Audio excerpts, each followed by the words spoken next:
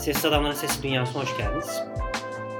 Bugün sizinle perakende ve e-ticaret konuşacağız.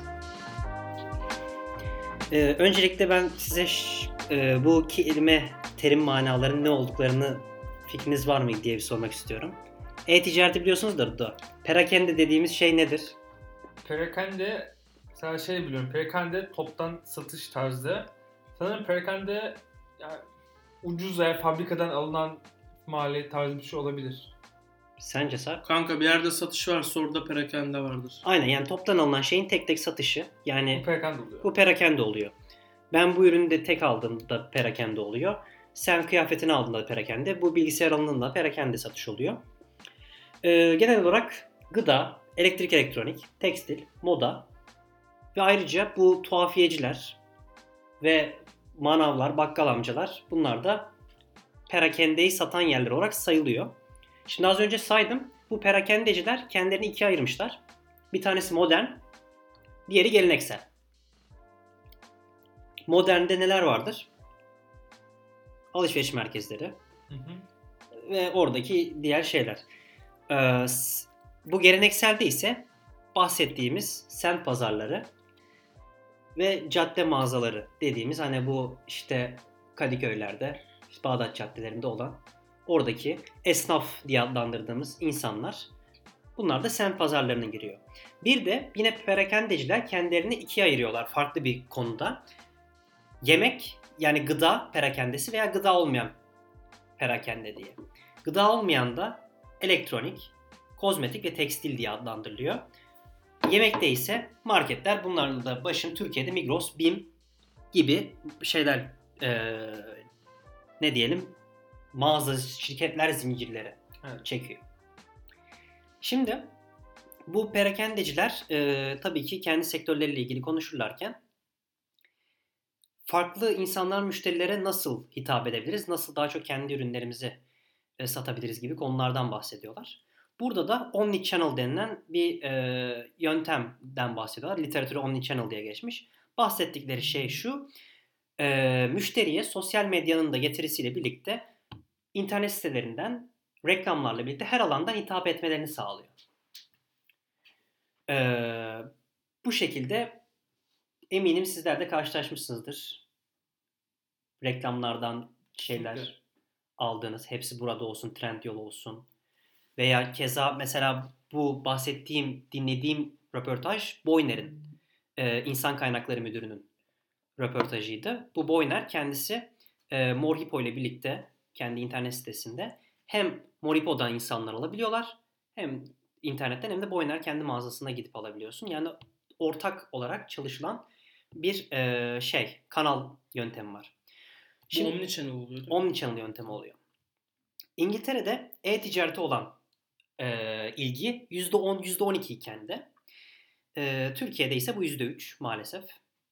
Yani Türkiye'de daha hala halkımız semt pazarlarına, işte bu cadde mağazalarına hala gidip mağazada kendi ürünü denemek istiyor. Elle fiziksel olarak değinmek istiyor. Yani internetten sipariş vermek istemiyor. Şahsen sizin de yorumunuzu merak ediyorum. Hani ben mesela ayakkabı veya işte kıyafet falan alırken genellikle şeyden alıyorum. Hala mağazadan alıyorum. İnternetten genellikle kitap olsun. Ondan sonra işte ne bileyim elektronik aletlerin, o da güvendiklerim ve ucuz olanlar. Mesela gidip de bilgisayar sipariş vermiyorum. Böyle ucuz elektronik aletler ve işte daha çok kitap ürünleri falan satın alıyorum. Kırtasiye, mırtasiye. Sizler? Sen mi söyleyeceksin, ben mi söyleyeyim? Sen söyle kanka. Ben İsmail seninle kesin aynı fikirdeyim, çünkü insan güven arar, yani en başta söylediğin gibi dokunmak ister. Yani o yüzden kıyafet falan internette alamazsın. Ya alabilirsin de hani önceliği kesin markete almak olur. Ben bu konuda eski kafalı düşünürüm. Onun dışında elektronik alacaksam da onu şöyle yaparım. Alacağım şeyin değeri önemli. Eğer gerçekten çok değerliyse yani gidip elle görüp almayı tercih ederim. Değersizse, atıyorum 1000 liralık bir şey alacaksan internet alabilirsin, ama 4000-5000 liralık bir şey alacaksam ben markette almayı tercih ederim. Vatandan gidip almayı tercih ederim mesela. Bu şekilde. Kesinlikle. Sarp sen? Benim de aynı kanka. Yani şöyle bir özellik var. Mağazalarda birlikte artık yeni gelen, siz yani bizim gibilere daha doğrusu birazcık daha çözüm olacak düzeyde click and collect denilen bir sistem yapıyor bu perakendeciler. O da şu. Sen internette bir kıyafet beğendin. Uygun bir şekilde zaten mağaza olmadığından dolayı da %30 veya %20 bir indirim oluyor her zaman. Ve çoğu zaman diyelim. Sen bu kıyafeti örneğin Boyner kendisi örneğini veriyor. Moripo'dan sen bu kıyafeti sipariş ettin. Boyner mağazalarına gidip o kıyafeti orada alıyorsun. Orada deniyorsun ve hemen geri mesela diyelim ki beğenmedin rengini veya sana istediğin gibi uymadı. Sen hemen orada iade edebiliyorsun. Click and Collect sistemi deniyor. Bu da mağazayla internet sitelerinin birebir entegre olması sistemi yapıyor. Bunu da işte şu anda Türkiye'de Boyner daha çok yapıyor. Buyur. Tam olarak anlamak için söylüyorum. Şimdi ben internette bunun modelini görüyorum. Evet. Sonra mağazaya gidip deniyorum bunu. Aynen şu gömleğini internette gördün. Sonra mağazaya gidip denedim. Denedin. Sana verdiler onu. Sen onu denedin. Diyelim ki defosu çıktı. Beğenmedin. Ama peki internetteki işe gerek kalmadan ben direkt mağazada gidip oradaki ürünlerden deneyemez miyim bunu? Şimdi şöyle bir şey var. İnternetteki proses sana biraz bana gereksiz gibi geldi. Burada. Şimdi şöyle yani şimdi insandan insana değişiyor. Mesela bazı insan var görüp alır. Bazı insan ise modaları kovalar. Mesela ben de birazcık öyleyim. Mağazaya giderim ne varsa onu alırım. Ama bazı insanlarsa kreasyon takip ediyorlar. Hep internet sitesine bakıyorlar. Diyorlar ki burada mesela özellikle bunu bayanlar daha çok yapıyor. Burada bir bluz var diyor. Veya burada bir kozmetik var diyor ama şu mağazada yok bu mağazada var. Evet. Veya mesela bende yakın zamanda oldu. Marka da vereyim. Koton'dan bir tişört gördüm. M'si bana olmuyor. S'si oluyordu. S'si de hiçbir yerde yok. Gittim internetten sipariş verdim. Mantıklı olabilir. Aynen. Hem de mesela çok daha %30'a varan indirim vardı. Normal etiket fiyatından. Bu işte Click and Collect sistemini bunu geliştirmeye çalışıyorlar. Şimdi tabii her sektörün olduğu gibi bunların da belli challenge'ları, zorlukları var. Bunlardan bir tanesi de tahmin edebiliyor musunuz bu arada? Bu sektörün, perakende sektörünün zorluğu ne olabilir gibisinden? Şimdi hangi kısmı perakendenin? Genel. Mesela şu sektöründe şöyle bir zorluğu olur. Yani her sektörde ortak olan competition olabilir belki. Hesaplama mı? Yani başka şeylerle yarışma yani. Rekabet diyor. Olabilir. O da var ama daha büyük sıkıntı olarak insan sıkıntısı. Müşteri sıkıntısı. İnsan yok Nasıl yani. insan? Konuşmayan müşteriler sıkıntı çıkartı Hayır, sıkıntılar. şöyle çalışan sıkıntısı yani. Employee. Aynen employee sıkıntısı. İş Yani gücü. nasıl- İş gücü nasıl- sıkıntısı. İyi kaynak mı bu? İyi insan kaynağı mı? Aynen öyle. Şöyle perakendede satış danışmanları veya işte orada tezgahtar dediğimiz. Oğlum satışçıdan çok bir şey yok ki bizim ülkede. Şundan bahsediyor adam. Sıcak satış yapan insanlar genellikle daha iyi bir refah bulun hemen değiştirmeyi kovalayan insanlar. Yani turnover denilen o sirkülasyon çok aşırı bir derecede var ve sen bu insanlara geliştirme yapamıyorsun. Çünkü bir yıl sonra kaybedeceğini beklentim var. Bir yıl içerisinde veya işte 1,5 yıl içinde. Öyle insanlar başvuruyorlar ki diyor telefon parasını kazanıp yani bir ay çalışıp gidiyorlar. bir ay işte 14 bin liralık bir iPhone istiyorsa mesela işte bir 3-4 ay çalışması gerekiyor adamın. Ondan sonra 6 ay veya çalışsın. 7 ay. 6-7 ay çalışsın. Gidiyor. Ondan sonra ve aynı zamanda kalifiye eleman da sıkıntı. Yani alt sektör sıkıntılıyken orta ve üst segmentte de insan bulmak sıkıntılı. Çünkü çoğu mühendis ve işletmeci bu perakende sektörünü birazcık çocuksu adamın dediğine göre birazcık daha küçük buluyor. Yani Mavi mi, LC2 mi, Boyner mi veya işte Migros mu? Hani bunlara genellikle başvurular daha insanların isteği yok yani bu tarz şeylere. Adamlar bu yüzden de var olan insanları da yetiştirmekte sıkıntı çekiyorlar. Yani temelden giren insanlara onlara bir trend mühendisliği var. İşte bu özellikle bu en fazla sıkıntılardan bir tanesi. Ona detay değineceğim. Processing Engineering var mesela. Processing Engineering bu yeni trendlerden çıkan bir mühendislik. Processing yani sistemin işleyişinin nasıl olacağını ayarlayan insanlar. Bunlar mesela çok ihtiyaç var. Oğlum kolpa yapmasınlar. Bunları yazarken Kolpa yapıyorlar ya. bunları yazarken dedim ki Sarp kesinlikle bir kolpa diyecek bunlara. Derim çünkü yani abi serbest market diye bir şey var yani. Bayağıdır da icat edildi. Yani eğer ki bir insan gitmek istiyorsa şirketinden daha yüksek para verirsin kalır yani. Cimrilik yapmasınlar para versinler o zaman. Benim eniştem çalışanlarına çok fazla para veriyor. Ben neden demiştim? O da bana şunu demişti. Bunlar bana para kazandırıyorlar demişti. Yani abi eğer ki sen LCY2'ysen ve satışçını orada tutamıyorsan siktir git kapa dükkanı yani. Daha fazla para ver adamı Ya burada da tut ve yetiştir ya mesela. da ağlama yani bunun üzerine. Şimdi orada tabii Sen lafını böldüm. Asgari ücret veriyorlar. Bir de alacaklar mı abi yani? Yani. Öyle değil mi? Aynen abi 200'lük ya resmen. tabii orada da adam da diyor ki mesela öyle parayı söyleyince o adam ne yapıyor ki ben ona o kadar vereyim gibisinden. Oğlum o zaman ağlayamazsın. O adam İşte- çalışan da şunu der, bu bana ne veriyor ki ben ne yapayım? Aynen. Olay şu ya. Yani olay Kısır şu. döngü abi. Bir sisteme oturtmadıklarından dolayı bunu bu adamlar tek yani koca sektörde bir tane işletme Oğlum buluyor. adamlar ağlayamazlar. Ben onu aslında diyorum. sistem var, sadece ağlamaya hakları yok. Kesinlikle yani. Sistem var yani aslında. Kendileri doğuruyor çünkü bunu. Yani. Dur şuradan üniversite öğrencisi bulayım 800 liraya çalışacak. Yani. Ondan sonra kira ezan oku giriyor ama olsun. Bir şey olmaz, ne olacak abi?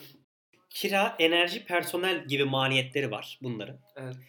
İşte bu özellikle alışveriş merkezlerinde artan kiralardan adam mesela yakınıyor. Bunlarla birlikte Kurdan dolayı mı artmış? tabii kur var. Yani hem şeyler artıyor hem alışveriş merkezleri artıyor. Mesela adamın beklentisine göre 3 yıl içerisinde şu an 360'a yakın bir AVM var Türkiye'de. 3 yıl içerisinde 420'ye ulaşacağını düşünüyor. 3 yıl içinde. 3 yıl içerisinde yapılan yatırımların beklentilerine göre. Türkiye'deki total AVM sayısı 360. %15 artacak diyor adam. Evet, yani 360 AVM var şu anda ve 420'ye ulaşacağını düşünüyor. Ve kira enerji bu işte alanlar artıyor ama maliyetler de artıyor. Bu yüzden de bir perakende şirketinin büyürken de verimliliğini arttırması gerekiyor diye düşünüyor adam. Yani bu maliyetleri yetiştirmesi de gerekiyor aynı zamanda. İnsanları hem enerji hem yer hem de personel için. Yine bir kolpa koktu sanki. Yo işte kokmadı Tamam, gayet. pardon. Doğru Ya, diyorsun. That's what industrial engineering is yani. Evet, aynen öyle. Özellikle söyleyeceğim en önemli Niye kolpa kokusu? problemlerden bir tanesi de kesinlikle Endüstri mühendisi. industrial A'yı karıştı. Endüstri mühendislerinin de yani en çok uğraştığı alanlardan bir tanesi o. Tabii ki. Global piyasada insanlar var. Bunları zaten biliyorsunuz. Walmart, Metro, Tesco gibi büyük şirketler. Bunların hepsi bir sürü ürün satıyor. Gıda ile birlikte aynı zamanda elektronik ürünler vesaire vesaire. E-ticaret şirketi olarak Amazon var. Teknoloji yani büyüklüğü olarak. Hatta şöyle söyleyeyim, ona başka diğer tarafta gireceğim. Amazon bu işin öncüsü denilebilir e-ticaret sisteminde.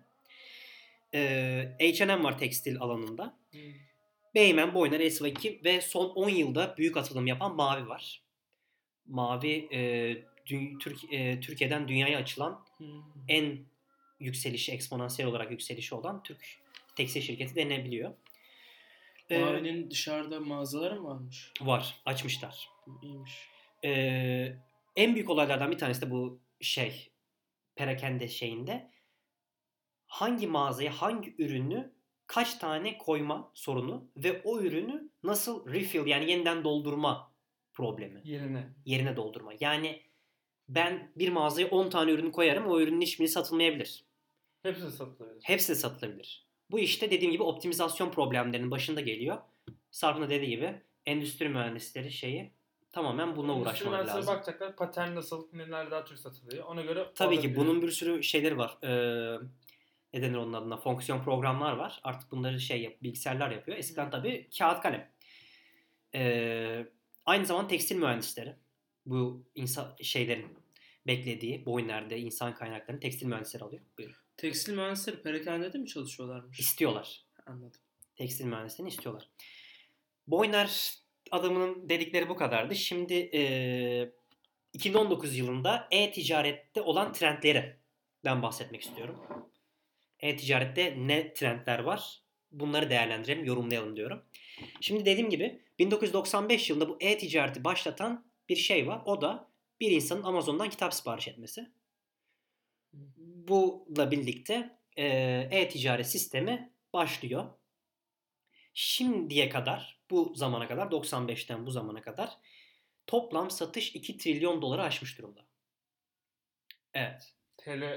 Dolar. 2 trilyon dolar. Dünya çapında, worldwide olarak yani dünya çapında 2 trilyon doları. 12,06 trilyon. Aynen ve bir şey daha söyleyeyim. 2014'te bu yıl 1,3 trilyondu. 2014'ten bu yıla kadar 0.7 trilyon dolar 1,5 katına çıkmış. artış var ve 2022'de de 2022'de de 4,5 trilyon dolar olacağını düşünüyorlar. Özür dilerim, bir daha söyler misin? 2022'de de bu toplam satış Statista'nın 2019 verisine göre 4,5 trilyon dolar. 22. 3 yılda çift katına, 2 katına Aynen, çıkacak. aynen öyle. Şimdi Vay be. bunlar e-ticaretin ne kadar büyüdüğünü, ne kadar büyük artık olay olduğunu gösteren verilerdi. Şimdi trendlerden bahsedeyim. Çok güzel konuymuş bu arada. Evet, gayet güzel ayarlamışlar. E-ticarette bir kolpayla başlamak istiyorum. İlk trendlerden bir tanesi green consumerism. Yani yeşil tüketim. Kesinlikle kolpa değil bu arada. Yeşil tüketimden kasıt ne anlamı Evet, var? anlatayım sana. Markaların artık fair trade damgalı. Yani ben mesela bu fair trade en çok nerede var? Çikolatalarda var. Bu çikolatalarda da olay şu. Anlatmışsındır belki bunu, fair trade olayını. Anlatmıştım. Aynen. Yine de söyleyelim. Buradaki yaşlanmış ve belli yaşı geçmiş kakao ağaçları, belli yaşlı ve belli yaşı geçmiş kakao ağaçlarından topluyorlar. Yani orayı çoraklaştırmıyor, o bölgeyi çoraklaştırmıyorlar. Bunların da Birleşmiş Milletler'le belli anlaşmaları var. Bunlara adil ticaret, yani fair trade yapılıyor. Veya işte bu özellikle Topshop ve Yves Rocher gibi kozmetik markaları var. Bunlar da vegan skincare denilen cilt ürünlerini vejetaryen, yani hayvanları öldürmeden şeyleri yaparak insanlara bunu sunuyorlar. İşte bilmem ne kimyağından şampuanlar. Bunları da özellikle e-ticaretten insanlar, özellikle şu anda kızlar falan, hepsi bu yeşil akımına katılıyorlar. İnsanlar genellikle hep böyle şeyleri kovalıyorlar. Green consumerist oluyorlar. Evet, buyur. Ben şahsen buna inanmıyorum. Niye? Benim düşüncem şu. Şimdi atıyorum bu green, artık bu damganın adı neydi? Ne? Damganın adı Green consumerist. Ama Green bunlar consumerist. yeşil tüketiciler işte. Yeşil tüketiciler. Şimdi atıyorum. Ben bir yeşil tüketiciyim. Evet. İkiniz de ürün yapıyor olun. Hı. Tamam mı? İkiniz de bir firmasınız. Hı. Bu da devlet olsun. Sana o damgayı bassın. Bu hayvanı öldürmede damgasını Devlet bassın. basmıyor ya. Kendileri biz öyle yapıyoruz diyorlar. Ya bunu belirleyen denetleyen kuruluşlar var. Mesela Birleşmiş Milletler Fair Trade'i verenler. Fair Trade, Ha, özür tamam, dilerim. tamam. Birleşmiş Milletler'de bu da Birleşmiş Milletler olsun. Fair Trade'i veriyor. Evet. Ben de Fair Trade olan şey arıyorum. Marka arıyorum yani. İsmail, Birleşmiş Milletler'in yanında olsam ben, bana para rüşvet veren şirkete veririm, bunu basarım. Senin ürünün daha fazla satılır serpmek ikisinden.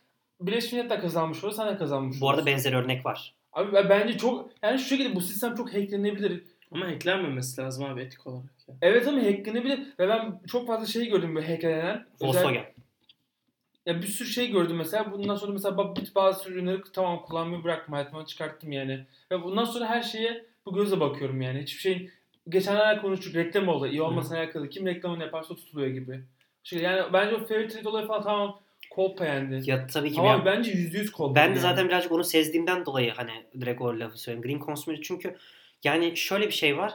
Herkes yeşilim diyebiliyor ama şu denetlemelerden birazcık değişiyor. Mesela annem özellikle bu şeylere birazcık daha takıntılı. Yabancı ülkelerden falan böyle ürünler getirmeye çalışıyor. Hindistan cevizi yağı olsun, o falan filan. Bunların hepsinde şey var. Vegan ve işte fair trade şeyleri falan. Gerçekten de ama yani buradaki ürünlerden daha farklılar. Yani o damgayı yemeleri, adamlar sorumluluk bilinci mi diyeyim, ne diyeyim. Hani buradakiler de şimdi yanlış anlamasınlar. Dolandırıcı falan değillerdir de. Yani çünkü mesela örnek Almanya'da Volkswagen yaptı.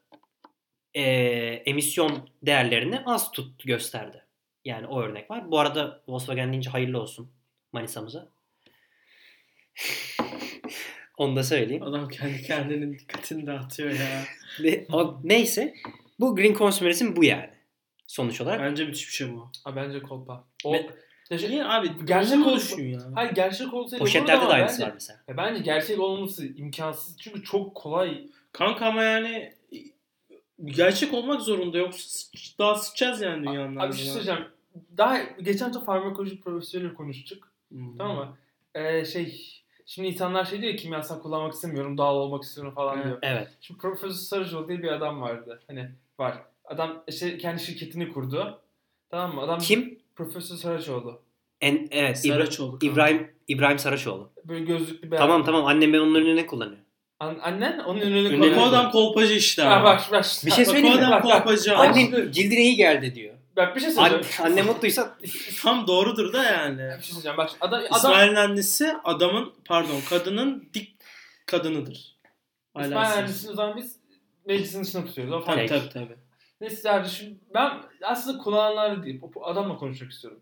Şu Bak o adam kolpacı ya. kimyager o adam. Bak şimdi bak. O milyon Adam milyon. diyor ki kimyasallar şöyle zararlı, kimyasallar işte böyle zararlı, işte benim ürünlerim doğal falan diyor. Ve ürünlerini atıyorum Tarım Bakanlığı onaylı diyor. Evet. Ve Türkiye'de Tarım Bakanlığı onaylı demek herkes bunu yapabiliyormuş. Bunun denetimi yokmuş. Reklamda Geçmiş olsun. Adam bunu diyor. Adamın kullandığı ilaçlık doğal şeyler içinde kimyasallar bulunuyor ve hani sağlığa inanılmaz zararlı ölenler falan olmuş hatta. Ama o adam Yani- tamamen parasında yolunda bir adam. Yani burada ne anlıyoruz? Adam mesela senden kullanıyor. Neden? Adam reklamını güzel yapıyor. Ama abi ki adam tamamen kopya. Yani Kolpa. Bir de bir şey söyleyeyim mi? Bu kadınlarda mesela şeyde de var. Bu pazarlama mesela buna şey deniyor. WOM deniyor. World of Mouth diye. Reklamını yapmadan mesela diyorum ki bir gün oturuyoruz biz. Ya şu üründe kullandın mı? Bak ben tavsiye ediyorum. Bu çok iyi. Bu laf mesela çok daha iyi pazarlama. Özellikle bu pazarlama seminerlerine katılmıştım. Çok güzel tabir. Burada mesela World of Mouth denilen bir tabir var. Çoğu şirket bunu başarmaya çalışıyor. Ben reklamını yapmadan insanlar beni konuşsunlar. Çok güzel tabir. Evet. Mesela İbrahim Saraçoğlu'yu da anne mesela öyle duydu. İşte bir Immortal Cream denilen bir krem var. Bu işte anti-aging kremler vardır ya ciltlere. O kremlerin İbrahim Saraçoğlu versiyonu. Onu işte mesela. Çok- İbrahim Saraçoğlu ki. Abi şu an kolpamacılar böyle vuruyor. Onun Ar-Ge gücü nerede? Diğer bütün büyük şirketlerin Ar-Ge gücü Bir nerede? şey söyleyeyim mi? Bu arada aynı şeye geliyoruz. E-ticarette artık iş çok basit. Adam bir internet sitesinden bir sürü satıyor. Abi işte hani diyorum ya hani kaliteyle alakası yok. Hiç. O yüzden hani o green şeyler falan hani Aha. kolpa da tamamen pazarlamadır yani. Kanka bak bir noktada güvenmen lazım ya. Bir şeye güvenmen bak şu lazım. şekilde, güvenmek istiyorsun ama işte burada ne kadar realistik, ne kadar gözünü kapatacağına bağlı yani. Çünkü bence aynen. gözünü sonuna kadar açarsan her şey affedersin de bok olduğunu göreceksin yani. Ama kanka ya gerçekten uygulanıyorsa? Ama Ya tamam abi çok ütopik geliyor bana. Kanka çünkü uygulanmazsa yani Sıkıntı. çok sıkıntı yani. mesela ben bir kere hasta olmuştum. Belçika'da eczaneye gitmiştim. Orada hava açıcı doğal şeyler var, ürünler var. Gerçekten astımı olanlara, benim de o ara nefes şeyim vardı. Geçmiş olsun. Orada, teşekkür ederim. Orada işte mesela buhar püskürtüyorlar. Ben tabii normal ilaç aldım da hani bildik yoldan İğne şaşmayalım. attılar mı? Ne? İğne attılar. İğne falan değil ya, normal ilaç, grip ilacı mı ne almıştım tam hatırlamıyorum ama orada mesela o buhar vardı. Mesela Türkiye'de şimdi yeni oluyor ama mesela biz kendi eczanelerine gidiyorum ben yine. Bakıyorum ama genellikle hep böyle cilt ürünleri. Ondan sonra veya işte ne bileyim Nurofen'miş, Teraflu'ymuş. Viagra falan böyle.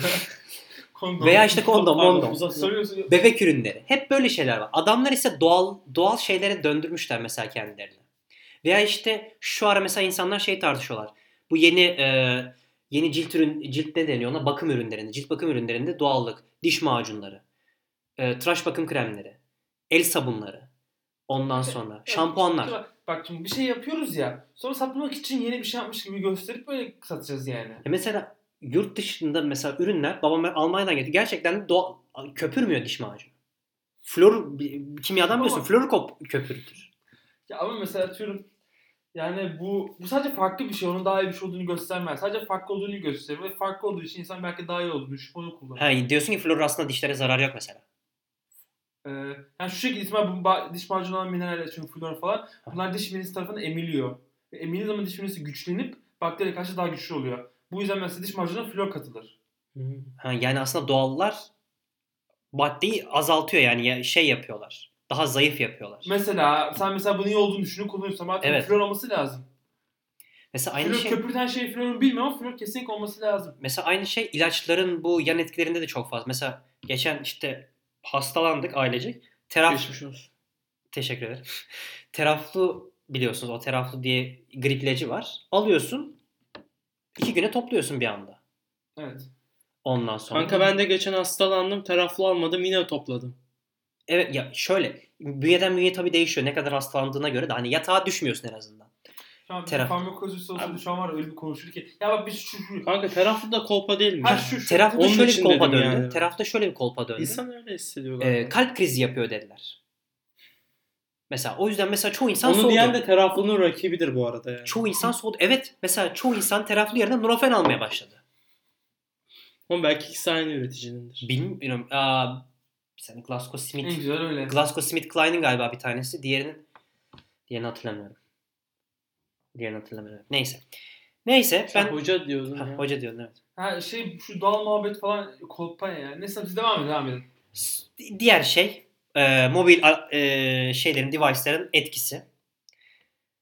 Burada ise yine Statista'nın 2019 verisine göre 2021'in sonunda %73 oranla insanlar alışveriş yapacaklarken mobil aletleri kullanacaklar. Yani telefonları. Bilmiyorum siz hala sipariş verirken telefon mu kullanıyorsunuz? İnsanların %73'ü internetten mi alışveriş yapıyorlar? Evet, hayır. İnternet alışverişlerini kullanacak aletler %73 oranla telefon olacak. Ha ya internet alışveriş yapan insanlar %73 oranla telefonu kullanacaklar. Ben hala bilgisayar kullanıyorum. Siz bilmiyorum. Ben de bilgisayar kullanıyorum. Ben de bilgisayar kullanıyorum. Çünkü daha büyük ekran bir şey olursa daha rahat kaçırmazsın falan. Evet ama özellikle bu millennials denilen hani bu milenyum nesli ve biz Z nesli oluyoruz. Sonradan giriyoruz. Tam sondan. 2000'den sonraymış milenyum.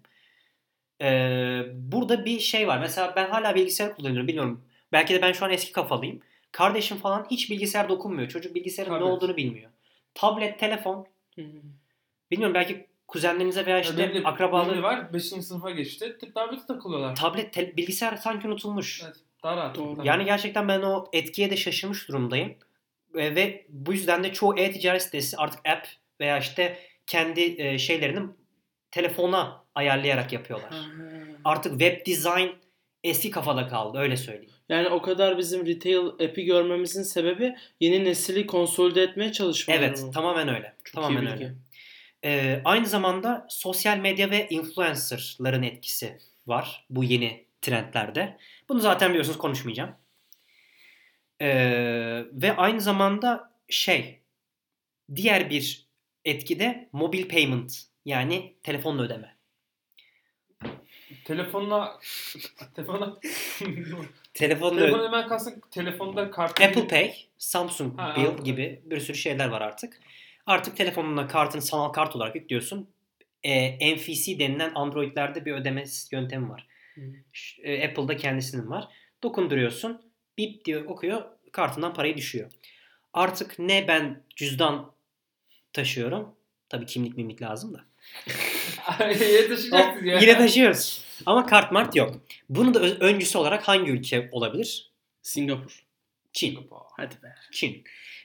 Çin'de özellikle bu çok fazla teşvik ediliyor. Özellikle bu mesela şu an market alışverişlerinde var ve orta halli teknolojik ürünlerde yani onun galiba 1000 yuan mı 2000 yuan ya tam o tam bilmiyorum oranı.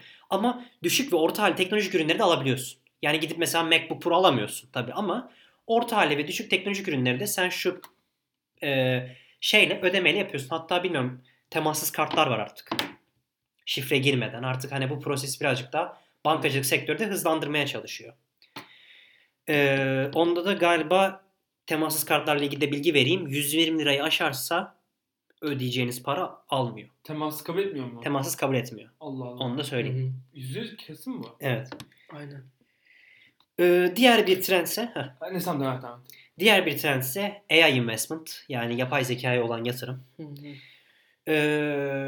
2022 yılına kadar bir şey sorabilir miyim? Çok Evet. özür dilerim. Evet. Sorayım mı? Sor. Niye 2022 hep? Valla makale bu. Makaleyi hesaplayan adam bunu yapmış hep. Anladım. 2022 yılına kadar bu yapay zeka olan yatırım global perakendeciler tarafından 7.3 milyar mı oluyor? Bir daha söyler misin? Billion. Hayır baştan Billion milyar oluyor. Milyar. 2022 yılına kadar yani bu dönemden ya başlangıçtan itibaren global perakendecilerin yapacağı yapay zeka yatırım 2022 yılında 7.3 milyar dolara ulaşacak. Az ama aslında. Az evet. Bankacılık falan da ama işte bunu global perakendeciler yapıyor. Ya bu 7.3 yatırım olarak şeylere mi gidecek? Startup ve teknoloji şirketlerine mi gidecek? Ya şimdi o perakendecileri nasıl kullanacağı değişik güzel soru aslında o. Çünkü bunu yoksa kendi içlerinde mi çözecekler onu anlamak için? O şirket yapısına göre değişebiliyor. Onun tek bir çözüm yöntemi yok. Onu ben de baktım. Hayır bak öyleyse Türkiye'de bir aç öyle reis iş yürürsün. Tabii yani Ciddi söylüyorum. Ya şöyle- çok ciddi bir rakam çünkü 7.3. ileride yani şeyde konuşmanın devamında da söyleyeceğim. Data analizinde de çok büyük şeyler var, işler var. Evet, data analizinde. 2018'de bu para 2 milyar şu anda. Yani 2018-2004 yılda bu kadar ulaşacağını söyleniyor. Bu AI tool'ları da neler? Hani yapay zekaya nasıl yatırım yapılıyor? En basiti chatbotlar. Chatbot'un ne olduğunu biliyorsunuzdur. Tabii. Anlatayım ben yine de. Ben yine de anlatayım. Chatbot şu müşteri servisleri. Özellikle sen mesela diyelim ki Apple'a yazıyorsun. Benim böyle böyle sıkıntım var. Sana insan dönmüyor artık. Chatbot ona göre programlıyorlar. Sana mesaj da dönüyor. Aynı insan şeyle şunu sıfırladınız mı? Şunu yaptınız mı? Hatta bilmiyorum belki kullanıyorsunuzdur. Telekomünikasyon müşteri şeyleri sesli yanıt. Ben diyorsun faturamı öğrenmek istiyorum. Adam anlıyor onu. Aynen. Fatura yapıyor. Veya price discounting yani fiyat ve indirim şeyinde AI optimizasyonunu yine bu perakendeciler AI price discounting. Şu discounting.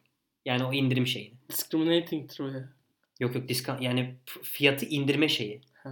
Yani nerede ne kadar hangi ürüne ne kadar oranda fiyat yapmam lazım. Bunu ne kadar satabilirim gibisinden. Kâra nasıl çıkabilirim? Bu optimizasyonu. Çünkü mesela özellikle bu teknoloji ürünlerinde takip ediyor musunuz bilmiyorum. MediaMarkt, Vatan ve Teknosa gibi 3 tane yarışıyorlar birbirleriyle. Mesela Teknosa ve bunlarda günlük indirimler var. Belki dikkatinizi çekmiştir. Hakikaten. Günlük indirimler oluyor. Teknosa bir anda bir bakıyorsun kulaklık %30 indi. Abi bazı indirimler internette göstermiyor. Sadece bayide yapıyorlar. Evet. Ben çünkü mesela Vatan'a kulaklık almak için gittim. Bir gittim ki oradaki hali daha ucuz internetteki halinden. Vatan kartı çıkarttırıyor sana bu arada. Ya yok Vatan kartı kompa. Gerçekten iniyor mu? Evet kart çıkartmana gerek yok yani yapıyorlar indirim yine. Tabii. Telefon numaranla falan filan. Evet. Ya o hani senin sisteme yazıyor. Öyle söyleyeyim. Ve aynı zamanda bu AI geliştiriliyor bu arada. 2018 yıllarından itibaren.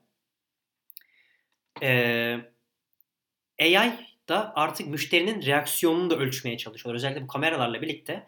Bunu özellikle Amerika'da birkaç mağaza bunu yapıyor. Meyve sebze reyonlarında kameralar var. Onu Japonya, Asya'da yapabilir. Tam şu an ülkeyi unuttum. Amerika mı? Walmart yapıyor aynen. Ben şimdi emin olamadım. Walmart tazeliğine insanların bakalım nasıl yapacak. Hani surat buruşturmaya hemen orada anlıyor. Bu taze değil değiştirin gibisinden. Bir ürün veya servis aldığında insanların reaksiyonlarını anlamada AI yardımcı oluyor. Şimdi şöyle diğer bir konu da AI ile birlikte AR. Yani augmented reality yani artırılmış gerçeklik. Artırılmış gerçeklikten bahsettiğimiz şey ise yarı sanal yarı gerçek. Yani ben burada eskiden bunu çok fazla yapıyorlardı. Ne deniyordu o lafa? Simülasyonla birlikte hani simülasyonda böyle hani şeylerde bilim kurgu filmlerinde böyle birazcık halüsinasyon. Hayır. Vardı ya böyle bir şey. Hologram. Aynen. Hologramlar çıkıyor. Hologramlar çıkıyor falan filan. İşte adam buradan alıyor atıyor falan. Tony Stark mantığı. Evet. Direkt o örneği verebiliriz AR için. Ondan sonra bir taraftan kendi verilerini görüyor. Bir taraftan dışarıyı görüyor. AR mantığı tamamen bu. 2018 yılında PR Newswire denilen bir yer bu araştırma yapmış. 120.000 mağazada 2022'ye yine. Bunu PR News 2018 yılında yayınlamış. 2022'de 120.000 store aşkın şekilde AR kullanılacak diyor. Tabii en büyük sıkıntı bu sistemin müşterinin first hand yani ilk elden görememesi. Yani ben mesela şu an bu bilgisayarı görüyorum ama el dokunamıyorum. Sadece görüyorum, bakıyorum, çeviriyorum, dolaştırabiliyorum ama elleyemiyorum, deneyemiyorum. Bu en büyük sıkıntılardan bir tanesi. Özellikle bu yine mağazanın ismini unuttum. Kendini bir aynaya koyuyorsun. Oradan seçiyorsun. Üstüne denemeden, boşuna kabine gitmeden sana denetiyor. Dönüyorsun bakıyorsun sanki giymiş gibi. Aynada görüyorsun kendini. Tam giymiş havasını verebileceğini sanmıyorum ama ya. O işte dediğim gibi 2022'ye kadar bekleniyor. Yani o precise hala yok. Ve aynı zamanda personalization in the future denilen bir trend var. Bu da şu personelleştirme ya kişiselleştirme yöntemi. Özellikle bunu Nike çok fazla yapıyor. Nike tabii ki kurlarla birlikte artık ayakkabıları 900-1000 liraları aştığından dolayı Hakikaten ya. Evet. Heh. Kolpa mı? Hayır. Nike'a gittim iç çamaşır almak için. Size fiyatı neydi? Abi iç çamaşır için Nike'a gidiyorsan. İç çamaşır hangisi? Üst mü alt mı? Don yani bak. Don. 50. 100'dür.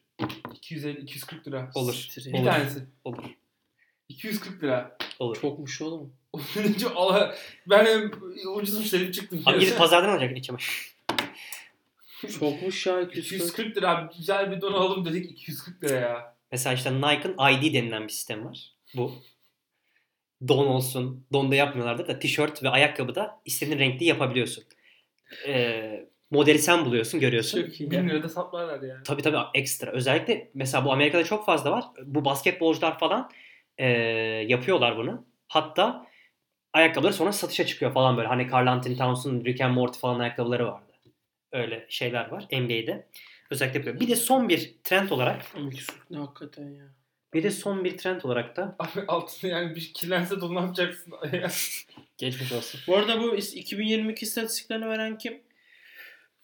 Hangi kurum? Farklı yerler. PR Newswire bu. Diğeri de Statisto. Valla Statisto ile PR Newswire'ın 100. kuruluş yılı olabilir yani. Olabilir. Son olarak da McKinsey'nin verisi. 2018'de vermiş. McKinsey'yi Evet. çok severim. Evet. McKinsey tarihin en iyi şirketidir. Bize danışmanlık. Orada çalışırsam çok mutlu ve müteşekkir olurum. Diğer son bir trendse hepinizin bildiği. Bunu McKinsey'den bir insan kaynakları müdürü dinlerse benim ne kadar araştırmacı bir insan olduğumu zaten fark etmiştir. Ayrıca bu konulara çok da ilgiliyim. Gerekirse bu konularda da araştırma yapabilirim. Ortalamam da çok iyi. 4.0. Orada McKinsey gerçekten dünyada çalışılabilecek en iyi şirket ya. Diğer bir En şeyse iyisi. aynen yani tabii her sektörün farklı devleri vardır. McKinsey'de bu danışmanlık Kanka sisteminde McKinsey herkesin en devi ya. o kadar diyorsun. Tabii. Sen de orada çalışmak istersin. İnşallah diyelim o zaman. Mehmet yok. Ben şey orada. Yok tıp hakikaten orada. Bir tek tıp belki. Hukukun da devi orası. Hepsi ya. McKinsey'yi anlatayım size ya. Anlat buyur. Falan. İşin var mı? Ne? Anlatayım yoksa hakikaten. Anlat. Saate bakıyorsunuz değil mi Evet, arkadaşlar? Anlat. 20 dakika var. Bir? McKinsey'yi mi anlatayım? Anlatacağım mı? Kanka sen devam et. İşin Ben varsa Ben son olarak işte sona gel o zaman ya. Yani Bölmeyeyim ben. ne denir? İstediğim yerde kesebilirim yani çünkü bir sürü konu var bende. Ne kadar anlattın, ne kaldı? Ya mesela şu an diğer dersimin konusuna girmeyeyim hiç. Diğer dersinin konusuna girme. Bu konuyu Aynen girmeyeyim. Şeye gireceğim bir de. Architecture'la yani bu yapılarla alakalı bu perakende sistemi nasıl işliyor. Bir de küçük bir ona değineceğim. Ondan sonra bitti. 5 dakikalık 10 dakikalık iş. Tamam. Son olarak şey söylüyorum. Dinliyoruz kanka. Son trende şu. Subscription. Abonelik sistemi. 2022'de 300 katına çıkacak bak. Kesin 2022. Yok. 2018 verisi var. 2018'de de bu subscription 2018'den 2019'a kadar %100 büyümüş. Evet. Oha. Mantıklı. Nasıl oluyor ya? Yani çünkü şöyle bir şey. Nasıl? Netflix mesela değil mi en baş? Hayır, o değil. O değil. Şöyle mesela diyelim ki ben Koton'dan ürün aldım ya. Koton beni artık aldı. Her şey bana mail atıyor. Allah belaları ya. Nike'dan sipariş verdim. Nike bana mail atıyor. Mavi mail atıyor. Kitap Yurdu'dan sipariş verdim. Kitap Yurdu bana mail atıyor. Hakikaten öyle ha. Idefix, DNR falan filan. Bu subscription hep böyle. Bu sayede bu subscription'ın en önemli şeylerinden bir tanesi indirim olduğunda veya yeni ürünler geldi mi bütün kullanıcılara, sipariş veren bütün kullanıcılara ulaşmasını sağlıyor. Bu trendler bu kadardı. Şimdi son olarak da şöyle böyle bir makale var yine. Why Great Retail Architecture is Key to Commercial Success. Yani şirketsel mi? O ne commercial? Ticari başarıyı bu şey yani architecture'ın ne denir? Türkçesi gelmiyor. Ne anladınız hepiniz işte. Hı. Şimdi burada insanlar şunu tartışıyorlar. Mimari yapıyla biz nasıl daha aslında ticari başarıyı sağlayabiliriz? Mimari başarı anlamında mı kullanılıyor retail architecture? Yani somut Hayır, anlamda mı hayır. kullanmışlardı? Retail architecture Ben de, öyle anlamadım çünkü. hayır, retail architecture şu. Perakendecilerin yaptığı alışveriş merkezlerinin tasarımı. Ha, özür dilerim ya, şimdi anladım. Böyle kat kat falan yani. Aynen. Evet, Mesela evet. çıkarken Yemek katı. seni aynen şeyin Hı hı, önünden hı hı. geçiriyor. Ya bu retail architecture'ın en büyük sebeplerinden bir tanesi internet siteleri artarken Aa bak, hakikaten Kapitol'de yemek katı en alt kattan en üst kata taşındı. evet. Evet. Neden öyle şey oldu? Ya bunların Onunla hepsi- alakalı mı? Aynen, şimdi mesela H&M'in önünden falan geçiyorsun. Aynen. Baba. Ya bunların hepsi çünkü mesela o da çok büyük bir nokta. Türk halkının araştırmalara göre en çok yaptığı şey yemeğe harcama. Alışveriş merkezine gidip. Ha, en üstte koyarak ki çıkana kadar. Çıkana bir sürü kadar. önünden Evet. geçsinler. Yani mesela ben alışveriş, yani çoğu Türk halkı niye giriyor alışveriş merkezine? Yemek yiyeyim. Ay çok mantıklı ya. En Hakikaten altta çok koydukları zaman Evet. gezmeden direkt girip çıkar. Aynen öyle. Mesela aynı şey şeyde de var. Yürüyen merdiven tasarımlarında da var. Bir tane çıkış burada, mesela diğer çıkış bu tarafa yapıyor Diğer ki taraf- bütün her evet, tarafı evet. dolaş. Evet, kesin Kapitol'de var. Mesela Evet. işte tepeden oturursa da yemek kasa en üstte. Evet. Hep Abi öyle. çok mantıklı ya. Aynen. Aynen. Lanet Olay bu. olsun, çok zekice. Çok başarılı bir İsmail konu. müthiş bir konuya değindi. Ben tebrik etmek istiyorum. Ne demek?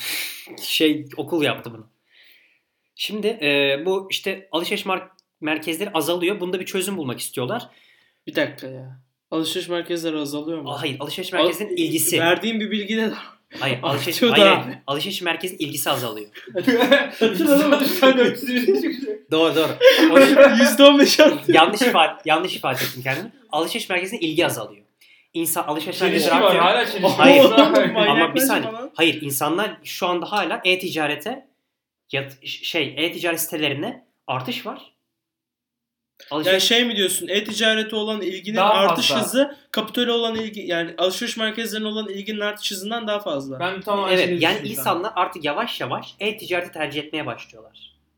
Her şekilde. Ya bak hala o İsmail. Hayır, bir saniye. Sen Şimdi olay şu. Olmuyor. Hayır, bir saniye. Ben olayı anladım. Çünkü şu anda benim bahsettiğim şey, diyorsunuz ki bu sefer Boyner'deki adam niye diyor. Boyner'deki adamın kaynağı farklı, bu adamı yazan kaynak farklı. Yani Oğlum bir kaynak bu kadar değişir mi lan? Ama perspektif bu. Yani ama bak. şimdi şöyle bir şey. Sen dokümanı çıkarken genel bilgi Hayır, burada dünyadan bahsediyor. Evet. Boyner'inki Türkiye oriented bir Evet. incelemeydi. Yani olay Anladım şu. şimdi. Ya adamlar şunu Yani düşünüyorlar. Türkiye'de böyle bir şey yok ama dünyada varmış. Ya adamlar şunu düşünüyor. Zaten örneklerim Türkiye'den değil. Olacak yani. Türkiye'den olmayacak.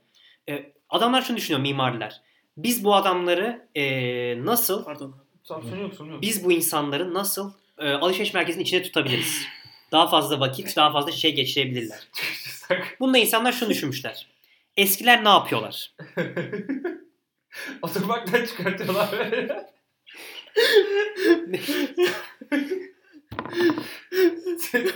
Bölsük devam. Bize ne? Neyse tamam. Tamam. Eskiler ne yapıyorlar diye bir soru var. Eskilerde bakıyorlar. Eskiden neler vardı? Grek Agora denilen Yunanlıların toplandığı yerler. Roman, yani Romalıların forumları. Ve Orta Doğu'nun sulk denilen o çarşı pazarları. Mısırlarını falan filan, o hani gözünüze getiriyor değil mi bunlar? Bunlarda hep ortak bir şey var. O da insan ilişkilerinin çok yüksek olması. Etkileşim. Etkileşim çok yüksek olması. Aynı İsveç ve Hollanda'da olduğu gibi. Aynen. Sadece insanların gezerek veya diğer ürünleri aldığı yerler değil, aynı zamanda bunlar tanışıp politika konuştukları yerler aynı zamanda diyorlar. Yani bunlar dönem mesela aynen bu eski O dönemlerde. zaman Kapitol'ün içine kahvehane koyacaksın abi. Veya siyasi bir şey mi koyacaklar? Hayır, şimdi o manada anlamayın. Hani Ha. gündem konuşuyorlar. Kanka şey gibi ya, bak anladım ben. Mesela kafe koyacaksın kanka. Full kafede takılacak adam zaten ya. Hani alışveriş merkezine kafeye gelmek için, aslında kafe için geliyor ama alışveriş merkezine geliyor.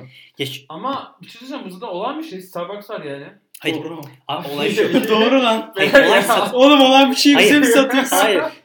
Olan satıcıyla olan iletişim. Yani şundan anlatmaya çalışıyorum. Hala yeni bir şey görmüyorum ben.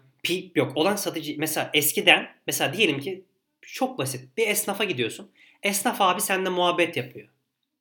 Tamam mı? Bununla etkileşim yapıyorsun. Biz bu nesli anlamıyoruz. Gerçekten ben de anlamıyorum. Ama eski insanlar bunları merak ediyorlar. Mesela adamların belli peynircileri var. Doğru. Belli işte ne bileyim kuru yemişçileri var. Bu adam muhabbetini seviyor. Olay tamamen daha samimi yani. Daha samimi. Kişiselleştiriyor yani. kişiselleştiriyor. Ya Onun peynirlisi olacak yani. mesela Greg Agora'da da olay bu. Adamlar H&M'e gideceksem sadece MR'daki H&M'e giderim abi. Çünkü orada bir kız var. Çok güzel, çok güzel muhabbeti var falan. mesela PwC'nin de bir araştırması var. PwC'yi de çok severim. Özellikle ofisinizin yeri harika. Aynen öyle. %71 yani tüketicilerin %71'i mağaza çalışanlarının ürün almada büyük etkisi hala olduğunu düşünüyorlar. Bir şey söyleyebilir miyim? Buyur. Çok doğru bir tespit. Gerçekten çok doğru bir tespit. Ya ama şöyle hani bir şeye ihtiyacın varsa zaten alıyorsun. Hani Ama yoksa BİM'de asalak biri de olsa hani yumurtayı almak zorundasın yani. Tamam mı? Sütü almak zorundasın. Ama mesela ne bileyim Waikiki'ye gittin işte Mavi'ye gittin. Tamam mı? Mavi yani diyelim. Gittin. Almak istemiyorsun aslında. Ama abi alıyorsun ya. Bir şekilde aldırıyor sana yani. Hani oradaki insanın sana o malı söyleyiş şekli, ifade ediş şekli falan güler yüz. İnsanın aklını çeliyor yani hakikaten. Ve keza yine %75 yine bu mesela söylediğimizde çelişen bir araştırma. Teknolojiden ziyade gerçek bir kişiyle iletişime geçmek. Ama ISO yani sen 40 dakika Abi ya. söylediklerinle son 6 dakika çelişemezsin. Ama Abi internet gelişiyor diyoruz. Ne? Şimdi insan istiyor. Evet. Mesela olay nasıl anlamanız Sen lazım biliyor diyorsun musun? ki- Oğlum ama Chat bot falan diyorsun. oğlum bu arada yadırgamakta çok haklıyız yani. Tamam haklısınız doğru ben Çünkü de söylüyorum. 180 tersi bu. Evet ben de şunu söylüyorum. Şöyle bir orta yolu bulabiliriz. Bir taraftan bu kadar gelişirken hala kredisiyi düşünen insanlar da bir o kadar da var. Abi ben çok kayboldum. Çok çelişki var. Abi Ne? şu sonu keşke Şunu merak söylemeseydin. ediyorum. Şimdi Ne? chatbot'u kim atacak diyor, onu kim atacak diyor. İnsanlar isteyen kim? E-ticaretin büyüyeceğini Şimdi kim şöyle. diyor yani. Hayır oğlum, Sen ne diyorsun? hayır oğlum bak. Ne? Bir yandan e-ticaret büyüyor, bir yandan alışveriş merkezi büyüyor, bir yandan alışveriş merkezi küçülüyor, bir yandan İnsan yapay istiyor. zekaya gerek yok, insana gerek var. Bir yandan yapay zekaya gerek var, chatbot'a ihtiyacımız Bak, var. bir Neler tane, oluyor? bak bu nasıl bir şey biliyor musunuz? Bu şey gibi. Hani endüstriyel devrimler oluyor ya. Evet. Endüstriyel devrim oluyor ama hala mesela yapay zeka artıyor diyoruz. İnsanlar işsiz kalacak diyoruz. Ama bir o kadar da araştırmalar var ki insanları mesela başka sektörlere atıyor. Yani aslında yapay zeka artsa bile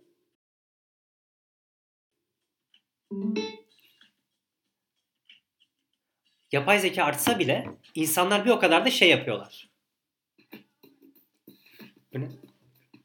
Sen konuş. Tamam. Ay. Arka sokaklar değil mi o? Okudum ya onu şey. Neyse. Olay bu. Son olarak da şeyden de sıkıntıdan da bahsedeyim. Mesela satış... Şimdi bir şey söyleyeceğim abi. Çok özür diliyorum. Evet. Ben cıvadım şu anda. Abi şeyi anlamadım ben. Şimdi biz sonuç olarak ne çıkaracağız ya? Ne? Hayır. Bence şunu Çok söyle. çelişki var. Bence şunu... Evet. Çelişki. Ya o toplaman benim aklıma yatmadı açıkçası. Şimdi şöyle bu farklı bir makale olduğundan dolayı aslında bu birazcık çelişen yani contradictory olan bir şey. Ha.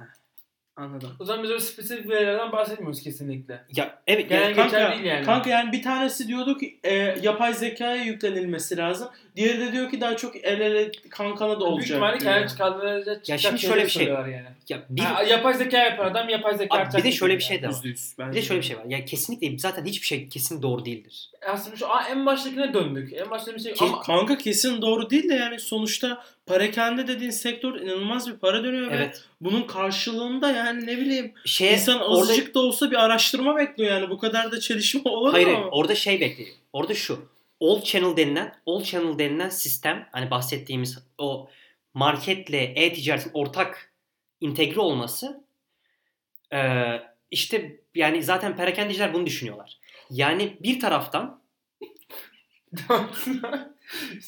Kanka bak ben şu anlamıyorum Kanka ya. Kanka bak konu neden sıkıntılı oldu biliyor Söyle. musun? Şimdi sen diyorsun ya bak şimdi bak olayı ben çözeceğim şimdi. Omnichannel dedik kanka. Evet. Mükemmel bir tabir bence. Evet. Omnichannel. Şimdi bunun bir tarafında internet var. Evet. Yok hayır. Şimdi mağazayı düşün kanka. evet, Mağaza. Evet. Omnichannel'ın bir kısmı mağaza. Şimdi diyoruz ki mağazada aynada arttırılmış gerçeklik olacak Hı-hı. diyoruz. Bir de Augmented reality Ha, ağrı. şimdi Hı-hı. kanka bir yerde arttırılmış gerçeklik varsa yani ayna var. Evet. Aynadan sen kendine bakıyorsun. Başka Kesinlikle. bir insana ihtiyacın yok. Evet. Şimdi diğer yerde de diyoruz ki Bak, insana ihtiyacımız var. Tamamen bunu söyledim. İnsana kişisellik. Şimdi kanka kusura bakma ama bu ayna varsa bu insana Ben kişisellik bir şey olmaz söyleyeyim. yani. Bir şey söyleyeyim mi? Şu olay şu. Beni şu insana kişisellik denilen kişi Boyner adamının açıklaması. Türkiye'de artırılmış gerçekliği Boyner kendi şirket olarak adam demek ki insan kaynakları müdürü o şeyden bahsetmiyor. Yani onu düşünmüyor. Ben daha artırılmış gerçeklikten dolayı hani yeni trendleri bahsettiğim trendler farklı bir yabancı makaleden alınan bir şey. Adam dünyadaki sistemden bahsediyor. Türkiye yani senin bahsettiğin noktaya geliyoruz. Benim ilk bahsettiğim kısım burada dinleyicilere de çözüm olsun. Tam oturdu şimdi galiba.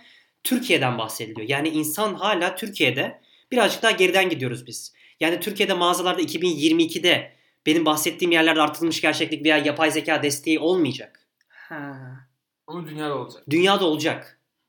Belki Anladım. Türkiye'de de olabilir ama Boyner'deki insan kaynakları müdürünün perspektifinde şu an ne yapay zeka ne artırılmış gerçeklik bu kadar ehemmiyetli değil. Anladım. O zaman böyle konflikti şöyle çözelim. Senin bazı verdiğin veriler Türkiye'ye özgü, bazı Evet. verdiğin veriler dünyaya özgü. İlk bahsettiğim şey zaten Boyner'den aldığımız Tamam. söyledim. Tamam. Diğerleri ise Ya bir de burada galiba uzun vadeyle kısa vade arasındaki fark var. Hani artırılmış gerçeklik için Uzun daha vadeli. uzun vade düşünmen Hı-hı. lazım. İnsan kısa. Ama adam aynı zamanda kısa vadedeki kaybı da yaşamak istemiyor. kesinlikle. Şimdi daha anladık yani. Ama keşke verseydim bu başta. Yok ben sizin tamamen kaybettim. ben sizin tam anlamadığınızı tam neyi anlamadığınızı anlamadım. Aldım. Şöyle bir şey de var. Dedim %75 bu. Bir de şu sıkıntı var. Ben onu çok yaşıyorum. Satış danışmanları yani bu satış yapanlar artık insanlardan da yani konuşmak yerine raf düzenlemekten başka iş yapmıyorlar. Aa çok doğru. Hakikaten katılıyorum. Çok doğru bir tespit. Bunu ben çevirdim. Bir makale çevirdim. Olsun çok doğru bir tespit ya. Evet. Paylaşman doğru yani bence. İyi oldu. Özellikle bu mesela bu satış danışmanlarının da evrilmesinde Aynen. büyük rol oynuyor. Son olarak da bu modern mimariyle ilgili konuşalım. Örnek verelim. Bir tane örneği var zaten bunun adam akıllı. Souk Extras Dubai Silikon Oasis denilen bir yer. Dubai'de yapılan bir alan. Belki internetten bakabilirsiniz. O kadar net bir şey yok. Yani beni wow dedirtmedi. Ama Souk denilen bir şirket, bu bir şirketi, Dubai'de olan bir mimarlık şirketi. Bunlar aynı zamanda çevredeki bir cami de yapmışlar Dubai'de.